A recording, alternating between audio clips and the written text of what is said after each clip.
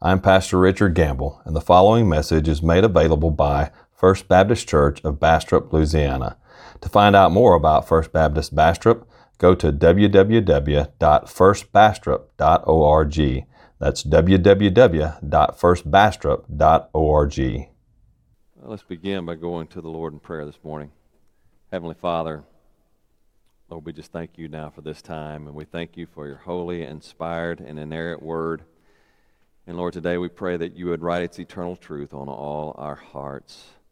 Lord, as we look at Deuteronomy again today, as we continue our working through that, Lord, I just pray that you would just show us, Lord. Lord, we understand that this is part of the Old Covenant law, and we read it and we learn from it as it is fulfilled in Jesus Christ. So, Lord, let us see that. But, Lord, let us see the principles that are here so that we can apply them even to our lives, Lord, because we can learn from it. This reveals to us your character, your nature. And so, Lord, let us see what we are to learn from this and help us to apply this to our own lives, Lord, so that we can live in a way that is honoring to you and your name, Lord. So, Lord, open our eyes today. Open our minds. Let us see what is here and apply it to our lives. This I pray in Christ's name. Amen. If you have your Bibles with you this morning, turn with me to Deuteronomy chapter 21. Deuteronomy chapter 21. We'll be looking at verses 15 through 21 this morning. Deuteronomy 21, 15 through 21. If you don't have a Bible of your own, you can grab one of the Pew Bibles there, and it's page 153 in the Pew Bible. It's page 153 in the Pew Bible. And if you don't have a Bible, if you don't own a Bible, then please take that Pew Bible with you as our gift to you. We want everybody to have a copy of God's Word, so please take that and use it. We've been talking about maintaining the dignity of human life as we've been working through Deuteronomy for a while now. We're in what I call the Deuteronomic law, and this is really Moses. He's preaching on the law. And I believe here he is expounding upon the 10 commandments and showing how they apply to the Israelites. And so as we've been working through that, we are in a section now that deals with the dignity of human life. And so we've been talking about maintaining the dignity of human life and what that looks like.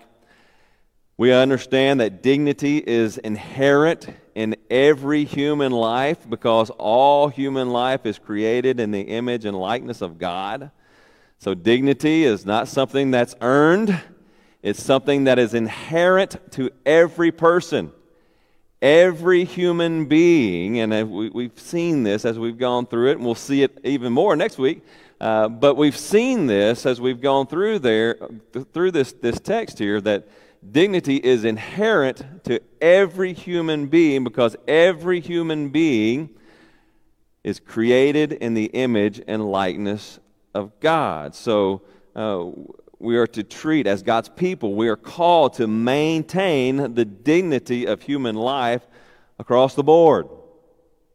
We've seen that we are called to preserve and protect human life as much as it is in our ability to do so.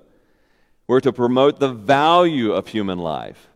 Let people know their value and what the source of their value is, their image in God. But we also see that we are to treat all human life with dignity and respect. We kind of looked at this last week, right? It affects how we treat people. We're to treat all human life with dignity and respect. That means the dignity of human life, it should affect both our attitudes and our actions. It should affect our attitudes, how we think about people, how we feel about people, and how we act toward people. And so last week in our text, we noticed that dignity starts at home, particularly with husband and wife. And so we learned there that we are to treat our spouses with dignity and respect. They are a person created in the image and likeness of God, and we are to treat them with dignity. Today we continue kind of with that idea of maintaining the dignity of human life in the home, but now we move to treat the children. And so today we see from our text we are to treat children with dignity. We're to treat our children with dignity. And from this text, I want to show you 3 ways to treat your children with dignity. So 3 ways to treat your children with dignity. Now, as last week, today's text deals with some ancient cultural practices that do not directly apply to us today. It's dealing with the Old Covenant, Israel, as God was establishing them as a nation. And so some of the things he calls Israel to do as a nation doesn't directly apply to us, but it still applies in some way. But we have to see how it applies to us through the context of Jesus fulfilling the law and the prophets, right? And so we're going to see that today. We're going to deal with some difficult text. If you've read ahead, you see that there's a difficult text here, but we're going to deal with that and talk about that a little bit. But we need to understand these texts in their own context, that ancient context. But then we need to look and see how they apply to us in our context today as New Covenant Christians. So we're going to work through that today. So as we begin now, as we begin to look at our text, first of all, you are to treat your children with dignity. First of all, by not provoking your children to anger. I know I'm pulling that phrase from the New Testament, but it's all right. I think it's reflected in this Old Testament text.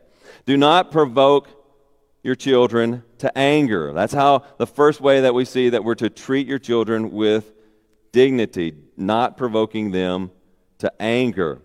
And we see this, first of all, in this text, and I will be going to the New Testament in and out through this because I think Paul's verses there, how Paul deals with it in the book of Ephesus, pertains to and maybe even is drawn from some of this text as well. So I'm going to be going back and forth there. But first of all, we see that we do not provoke our children to anger by first showing no partiality, right?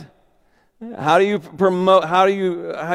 provoke your children to anger? Well, one way would be by showing partiality.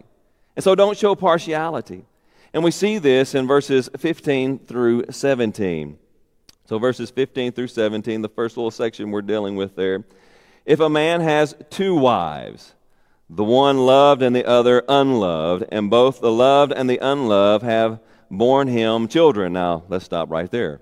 If a man has 2 wives, here again, we're dealing with an ancient text that's dealing with an ancient context that doesn't necessarily apply to us.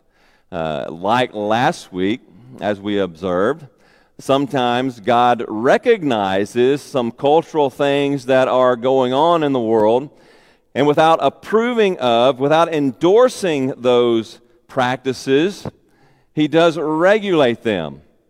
God doesn't endorse polygamy, but yet He allowed people in the Old Testament to practice polygamy. That was not God's design, and Jesus clarifies that in the New Testament.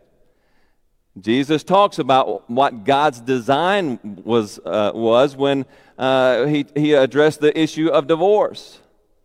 God did not, He does not endorse divorce. That's not His intended design. He intended marriage. He designed marriage to be between one man and one woman for a lifetime.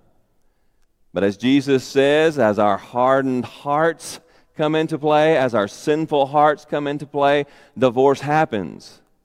And so, therefore, God regulates divorce. He puts things in action in the Old Testament to keep people from being abused in the act of divorce. Here again, God doesn't endorse polygamy, but He recognizes it as a cultural thing, and He regulates it to keep people from being abused. And so we need to recognize that. And we also see, and we're going to see this, that every time that we pervert God's intended order of things, things get complicated. Problems seep in. And that's what we see even in our text. Notice again what it says. If a man has 2 wives, the one loved and the other unloved, and both the loved and the unloved have borne him children, and if the firstborn son belonging to the unloved Then on the day when he assigns his possessions as an inheritance to his sons, he may not treat the son of the loved as the firstborn in preference to the son of the unloved, who is the firstborn. But he shall acknowledge the firstborn, the son of the unloved, by giving him a double portion of all that he has. For he is the fruit of his strength, the right of the firstborn is his. Now again, we see here that every time that we mess with God's intended design, things get complicated. Right? When men started having multiple wives, living in polygamous relationships, things got complicated. This whole idea of preferences came in, right? And they began to show partiality. We see that even in Abraham. God allowed Abraham. He didn't endorse it. He didn't tell Abraham, hey, why don't you go marry Hagar? No, that was Sarah's idea. When Sarah couldn't get pregnant, she sent Hagar in to Abraham. Here, take my servant Hagar to be your wife, and my seed will be through her. And that messed everything up, right? Because now conflict entered into the household. And so they messed with God's design, and conflict came in. Problems came in. And so it is when we begin to mess with God's design of things. Now, we don't deal with polygamy today. Thus far, it's still outlawed in America, but let's not be blind. It's coming, right? As they have already begun to redefine marriage to be between other things, right? Between men and women instead of how God intended. It's all coming.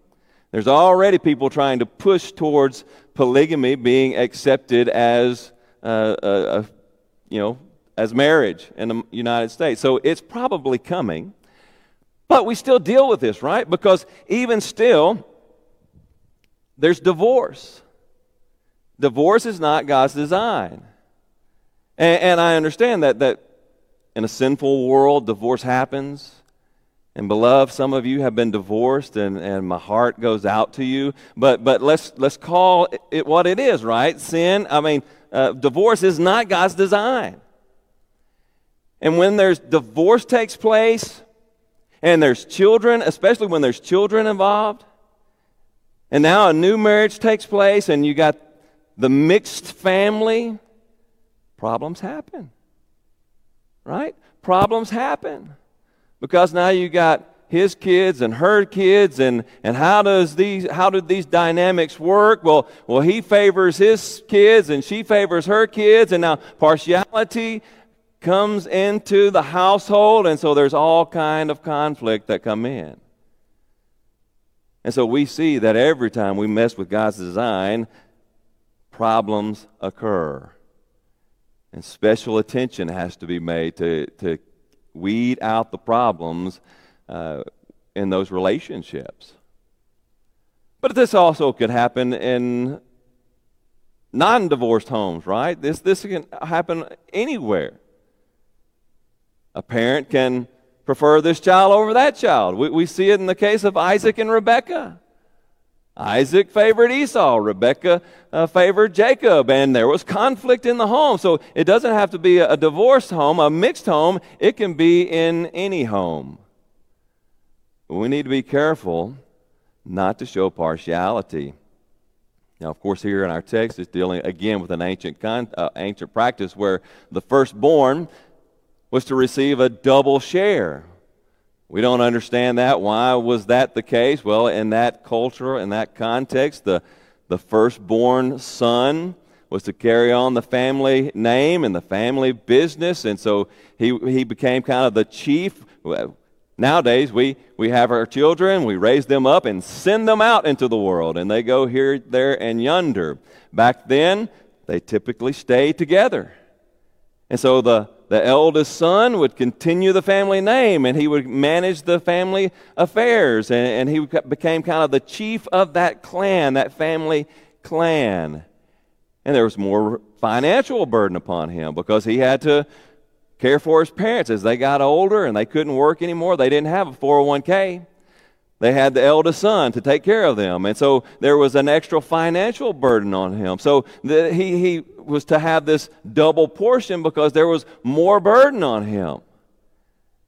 And it would not be fair if the father preferred this other son and gave him the double portion instead. And so God regulates that. He says, no, you can't show partiality. You're not to show partiality in that, because if you show partiality in that, now conflict comes into the home. You're provoking your children to anger. You're provoking conflict and anger and resentment all coming up in the home, a home that's supposed to reflect the love of God. And so you're not to provoke your children to anger by showing partiality. Now, I also want to include what Paul says about this in Ephesians chapter 6, because he adds a little bit more to this. I think he adds a little bit more to the conversation. So I want to flip over there while we're on the subject. Notice what Paul says in Ephesians chapter 6, verses 1 through 4. Children, obey your parents in the Lord, for this is right. Honor your father and your mother.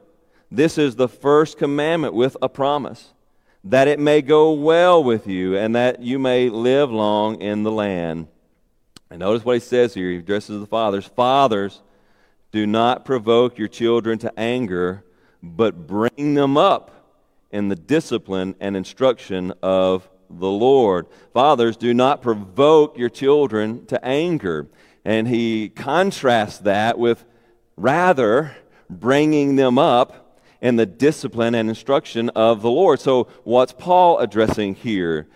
He may be including partiality in that, but I think Paul addresses another issue that could cause problems with your children at home, a way of not showing them dignity, not treating them with dignity, and that is by going to extremes. By going to extremes. Now, this can be seen in two ways. First, it's seen in over-discipline. Treating your children overly harshly. Treating them with harshness. He calls us to discipline and instruct our children. But he's saying, as you discipline and instruct them, don't provoke them to anger. Don't be overly harsh. Don't over-discipline them. We can do that, can't we? We can do that. We can go to extremes here and cause resentment in our children towards us and how we raise them. As commentator Andrew Lincoln notes, fathers are made responsible for ensuring that they do not provoke anger in their children. This involves avoiding attitudes, words, and actions which would drive a child to angry exasperation or resentment, and thus rule out excessively severe discipline, unreasonably harsh demands, abuse of authority, arbitrariness, unfairness, constant nagging and condemnation, subjecting a child to humiliation, and all forms of gross intensity to a child's needs and sensibilities. By being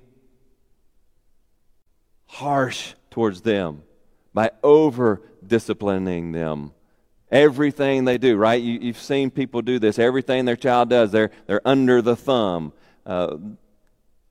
really limiting what they are to do. And we got to put limits on our children, right? We got to put those boundaries there. That's part of discipline and instruction. We're to put those limits there, but we're not to be overly harsh in that. We're not to be overly harsh in that. We're not to abuse them. Well, we can see this even in some parents who are kind of lenient in their discipline, but when their child gets on the ball field, well, they can't do anything right. You're swinging too fast. Oh, you're swinging too low. Get your head up. Get your glove up. Do this. Do that. All from behind the fence. Instead of allowing the coach to coach, parents are yelling at their children from behind the fence. How do you think that child feels when daddy is screaming at them? And I've heard daddies screaming obscenities at their children at some of these ball games. How humiliating is that for that child? We need to be careful not to provoke our children to anger, even by over-disciplining them or being harsh towards them, overly harsh. But we could swing on the other end of that pendulum as well. There can be under-discipline. There can be this leniency that would also provoke them to anger. You see, children need and want boundaries. Pediatrician, mother, and best-selling author Dr. Meg Meeker says, when rules and boundaries are set with respect and love, kids feel safe and loved. Right? When those boundaries are there, children feel safe and loved. When that discipline is there and they don't have to wonder, they feel safe and loved. They feel that security. When they're let to just run about wild, there's no feeling of safety. There's no feeling of security, which can also bring resentment.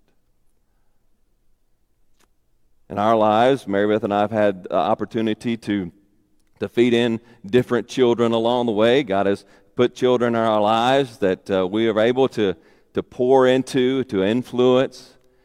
And I remember one young girl back in seminary. This young girl, she liked to come over. Her and Gabby were good friends, and so she would come over to our house every day. Her parents had no boundaries for her. They let her out in the morning. She ran wild all day, did whatever she wanted to. Don't come in until sundown, right? It was kind of one of those deals. And she had no boundaries, no limits, no discipline. And so you can imagine when she came over, oh, man. And finally one day I was like, I just sat her down and I said, look, we want you in our house. You are welcome in our house. But we have rules. And if you will come in and you will listen to our rules and you will listen to our instruction, you are welcome here anytime. But if you won't listen to our rules, if you won't listen to our instruction, you can't come in. Completely changed her attitude. Completely changed her attitude. Now, her and Gabby still got in trouble. Don't get me wrong. Kids will be kids. But now she listened. And she obeyed when Mary Beth and I told her to do something. And it completely changed her attitude toward us. She loved us. She loved coming to our house. She loved coming there because she felt safe and secure in our home. She became like another daughter to us for that period in our lives. She wanted those boundaries. She wanted that sense of security in her life. And so when we disciplined her, when we told her, no, you can't do this, yes, you can't do that, when we set those boundaries, she loved it. And she treated us with greater respect. We treated her with dignity, and she returned by treating us with dignity. You see, children need those boundaries. They need that discipline. Now, this is not about how to discipline. That's for you as a parent to determine. But your child needs discipline. They need those boundaries. So don't under-discipline. Don't be too lenient. But don't be overly harsh in those disciplines as well. Do not provoke your children to anger. Rather, show them dignity. Treat them with dignity. Second, treat your children with dignity by raising your children in discipline and instruction. Raise your children by raise your children in discipline and instruction. That helps to show them dignity. That treats them with dignity. We see this in our own text, and here's the difficult text. Here's the difficult one that we're going to have to deal with today. But starting in verse 18, if a man has a stubborn and rebellious son who will not obey the voice of his father or the voice of his mother, and though they discipline him, will not listen to them, then his father and his mother shall take hold of him and bring him out to the elders of the city at the gate of the place where he lives. And they shall say to the elders of the city, this our son is stubborn and rebellious.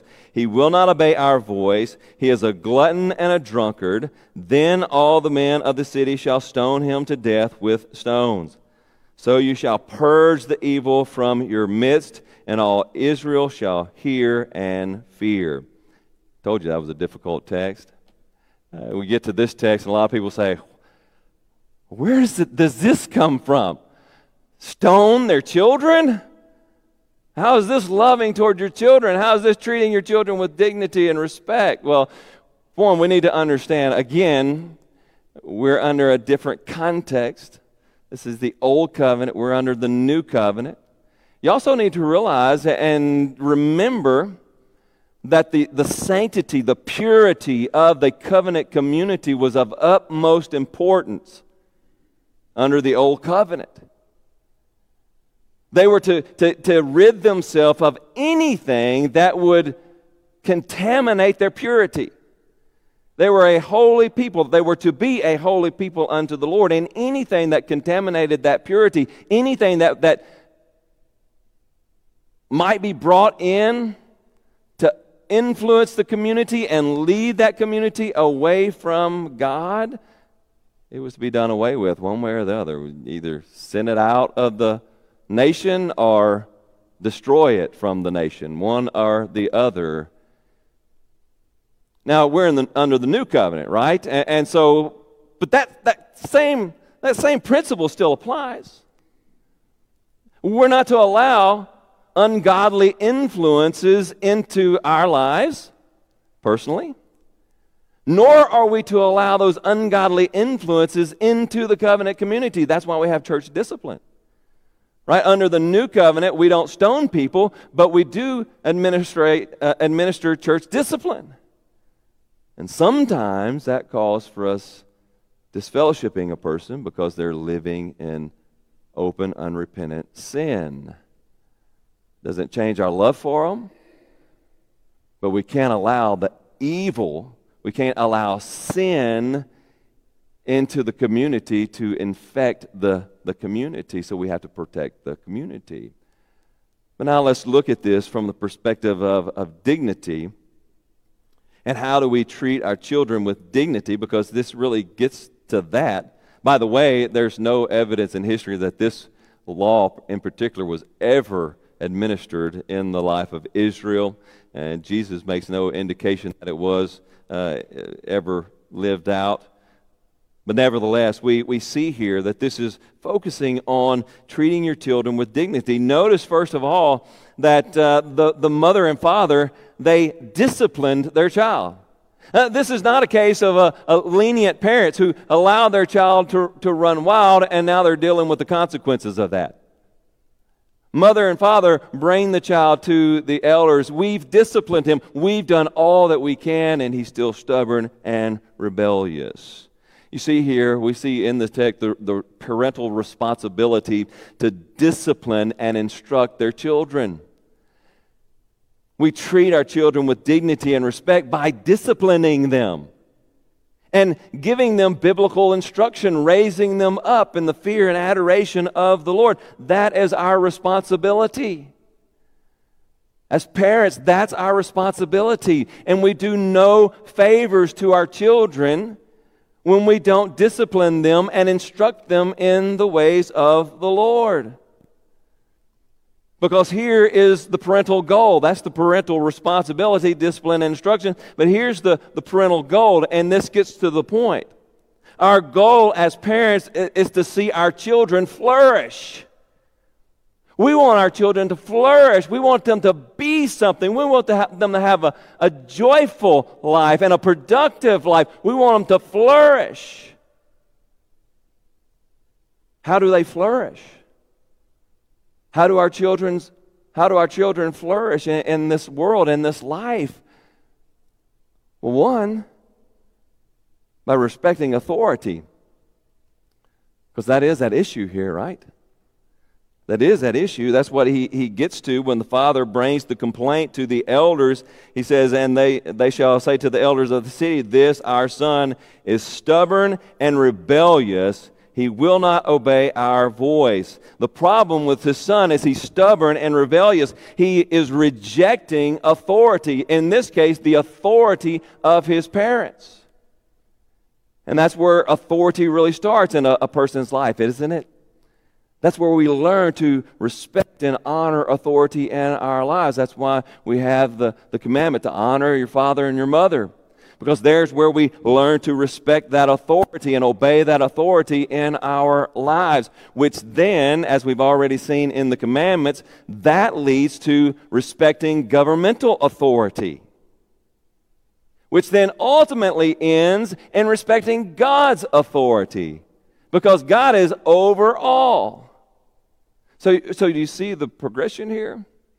If a child, instead of learning to respect and obey the authority of his parents, instead of learning to honor father and mother, he rejects that and he rebels against father and mother, that leads to him rebelling against governmental authorities in his life, like police officers, judges, other officials, which ultimately then would also lead to him rejecting and disobeying the authority of God. You see, we teach our children to honor our authority as parents so that they may learn to honor governmenting authorities, and ultimately they may honor their ultimate authority, God Himself. That's why not honoring in father and mother are a big deal.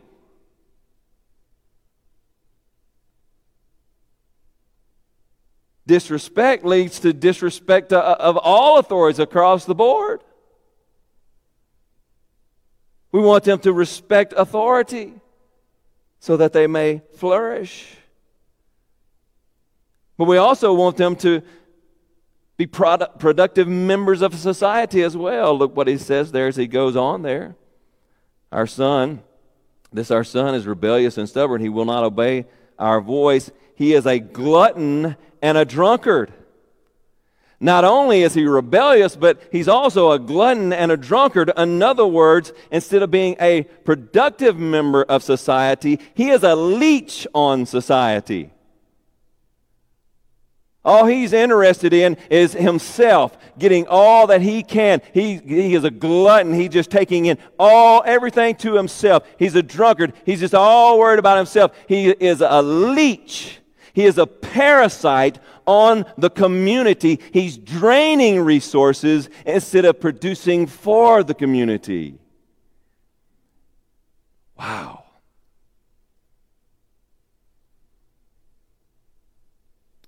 America doesn't have that view of folks much anymore, does it? Far too often we see people producing children who are a parasite on the community.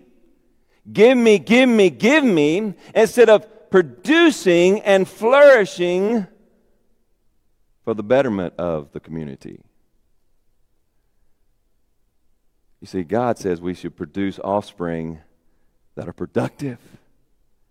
They flourish. And as they flourish, the community flourishes because they're investing into the community. We need our children to flourish. We want our children to flourish. We don't want them to be a hindrance on society. We want them to flourish and be a productive member of society. Paul gets to that same point, right? Children, obey your parents in the Lord, for this is right. Honor your father and mother. This is the first commandment with a promise that it may go well with you and that you may live long in the land. Now, our text here in Deuteronomy might bring more light to that. That might live long in the land. But you see the idea here. This idea of the promise is flourishing. It's flourishing. Now, this doesn't mean that if you honor your parents that everything in life is going to be lovely and great and wonderful. That's not that kind of promise. But there's a general promise here. When children learn to obey their parents, when they learn to honor their parents, there's a general principle, like the Proverbs, right? There's this general principle here that produces flourishing. Instead of being a drain on society, they're a productive member of society. In general, goes well for those who learn the discipline and instruction of the Lord. It generally goes well. How is that the way? Well, think about that. Think about if your child gets stopped by a police officer. Anybody ever got stopped by a police officer? Yeah, I see a lot of hands. Most of us have been stopped by a police officer, but you think about it, when your child is stopped by a police officer, will it go well with them if they smart off to the police officer and disrespect him? No, it's not going to go well for them at all. At the very least, they're going to get a ticket, right? What could have been a warning is now going to be a ticket because they smarted off and didn't respect authority. What about at a job? How about at work? If your child respects the authority of their boss, it's going to go well for them. But if they disrespect their boss, guess what? They're probably going to get fired. And there's a lot of people that can't hold a job down today because they don't know how to respect authority. The general principle is true. If you teach your children to honor and respect authority, generally it will go well with them.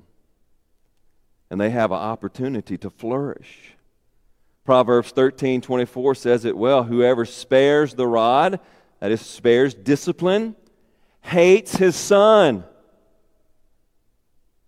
But he who loves him is diligent to discipline him. A lot of parents avoid discipline. And they think, they're showing love towards their children because they're not disciplining wrong. They're lazy, and inevitably they love themselves and don't want to step out of that comfort zone. They love themselves more than they love their child. They hate their child, and it will not go well for their children. If you love your children, treat them with dignity by showing them discipline and instructing them in the ways of the Lord. So treat your children with dignity by not provoking them to anger and by raising them in the discipline and instruction of the Lord. Third, treat your children with dignity by raising your children in the covenant community, in other words, the church. Raise your children in the covenant community. Raise them in church. The old African proverb goes like this: it takes a whole village to raise a child. Man, there's wisdom in that. This proverb recognizes that child rearing is a communal effort. It takes more than just the parents. It takes parents, it takes grandparents, but it also takes, especially in our case, the whole covenant community. It takes the church. We need to raise our children in the church. We notice that in our text even. They are to raise their children. They were to raise their children within the covenant context, the old covenant context. They're taking their children. Once this young man refuses all authority of his parents and he's acting like he's stubborn and rebellious and a glutton and a drunkard, they take him where? To the elders of the city, to the covenant community, the authorities in that covenant community. And say, we can't do anything with this guy. You got to help us. And so that was important back then, and it's still important for us today. Man, raise your kids in church. And I know we don't have a lot of young parents in here. I get that. But I got to preach the text, and there's probably some, maybe there's some watching online. But we have some who are going to grow up to be parents as well. And so hear me, youngsters, as you grow up, as you get married, as you have children, raise your children in church. Don't get caught up in all the cycles that are in the world today that are drawing our families out of church by the masses. There's a reason that so many of our students today are leaving the church when they get to college. It's because their parents have taken them out of the church before they got to college. When ball games became the priority, when dance became the priority, when cheer became the priority instead of the covenant community. Raise your children in church because the church is here to invest in them, to help you raise them in the fear and adoration of the Lord. Raise them in the church. Bring them to the covenant community so that they'll have a chance to stand up against all the world's ideologies that they are going to face when they get into university, when they do face when they get out into the secular world and a job. Raise your children in the covenant community. Notice what Paul says there in Ephesians again. Children, obey your parents.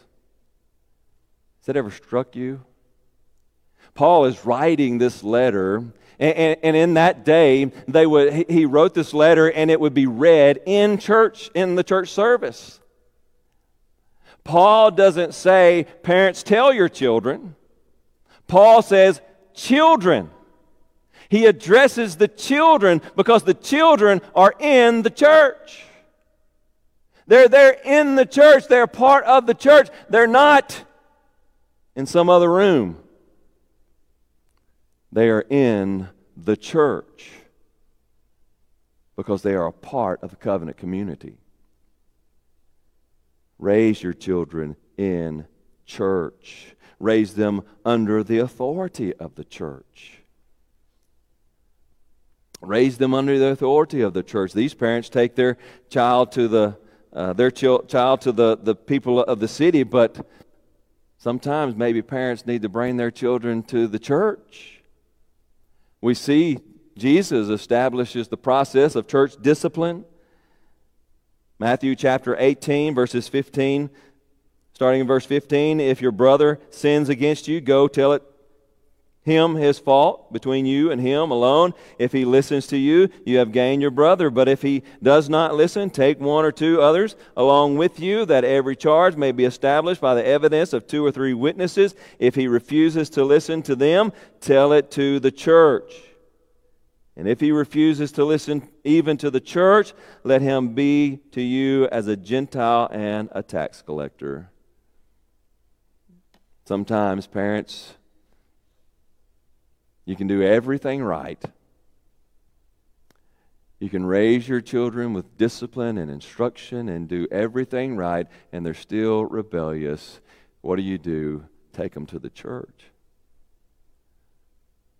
Sometimes the church needs to be called to enact church discipline, even on perhaps your child. Raise them in church. Raise them under the discipline of the church, under church authority.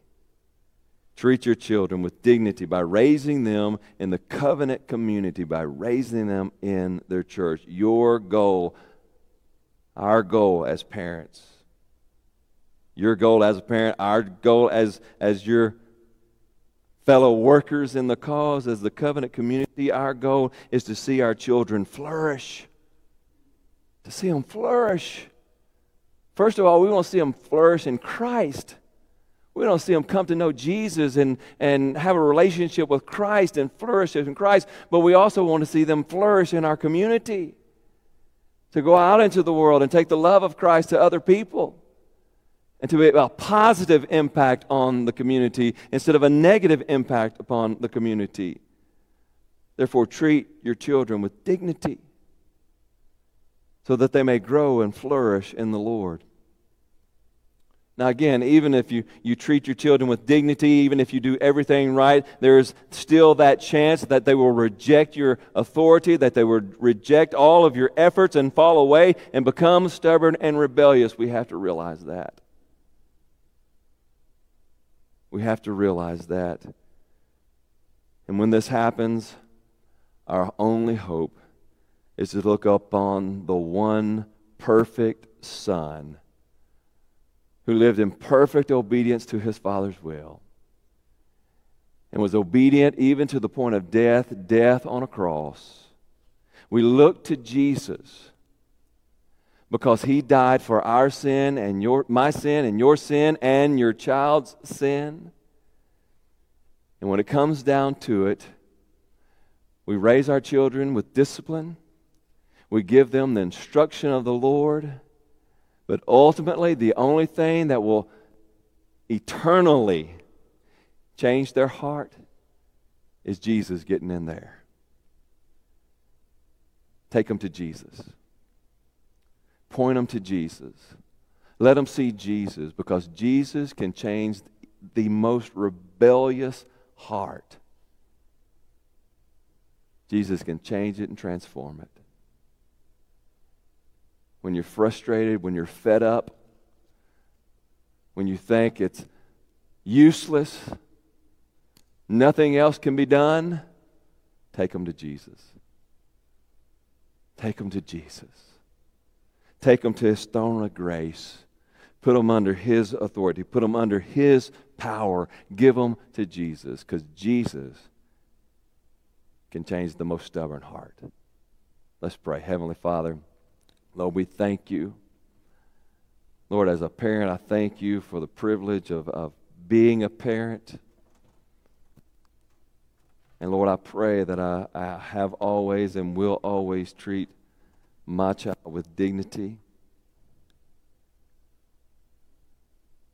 to treat her with respect, Lord, because she is created in your image and likeness. And so I lift up every child in here, mine and every other child in here. I lift them up to you, O Lord, and pray, Lord, that we as a church would be faithful to pour into these young lives. Let them know your love, your grace in every way, so that, Lord, they may grow up to know you and flourish in their relationship with you and flourish in this community. Lord, I bring them all to you and pray for your power to work in their lives.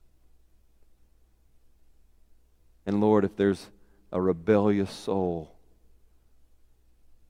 listening today, Lord, I pray that you would touch their hearts. Let them see Jesus. Transform them by the power of your Holy Spirit.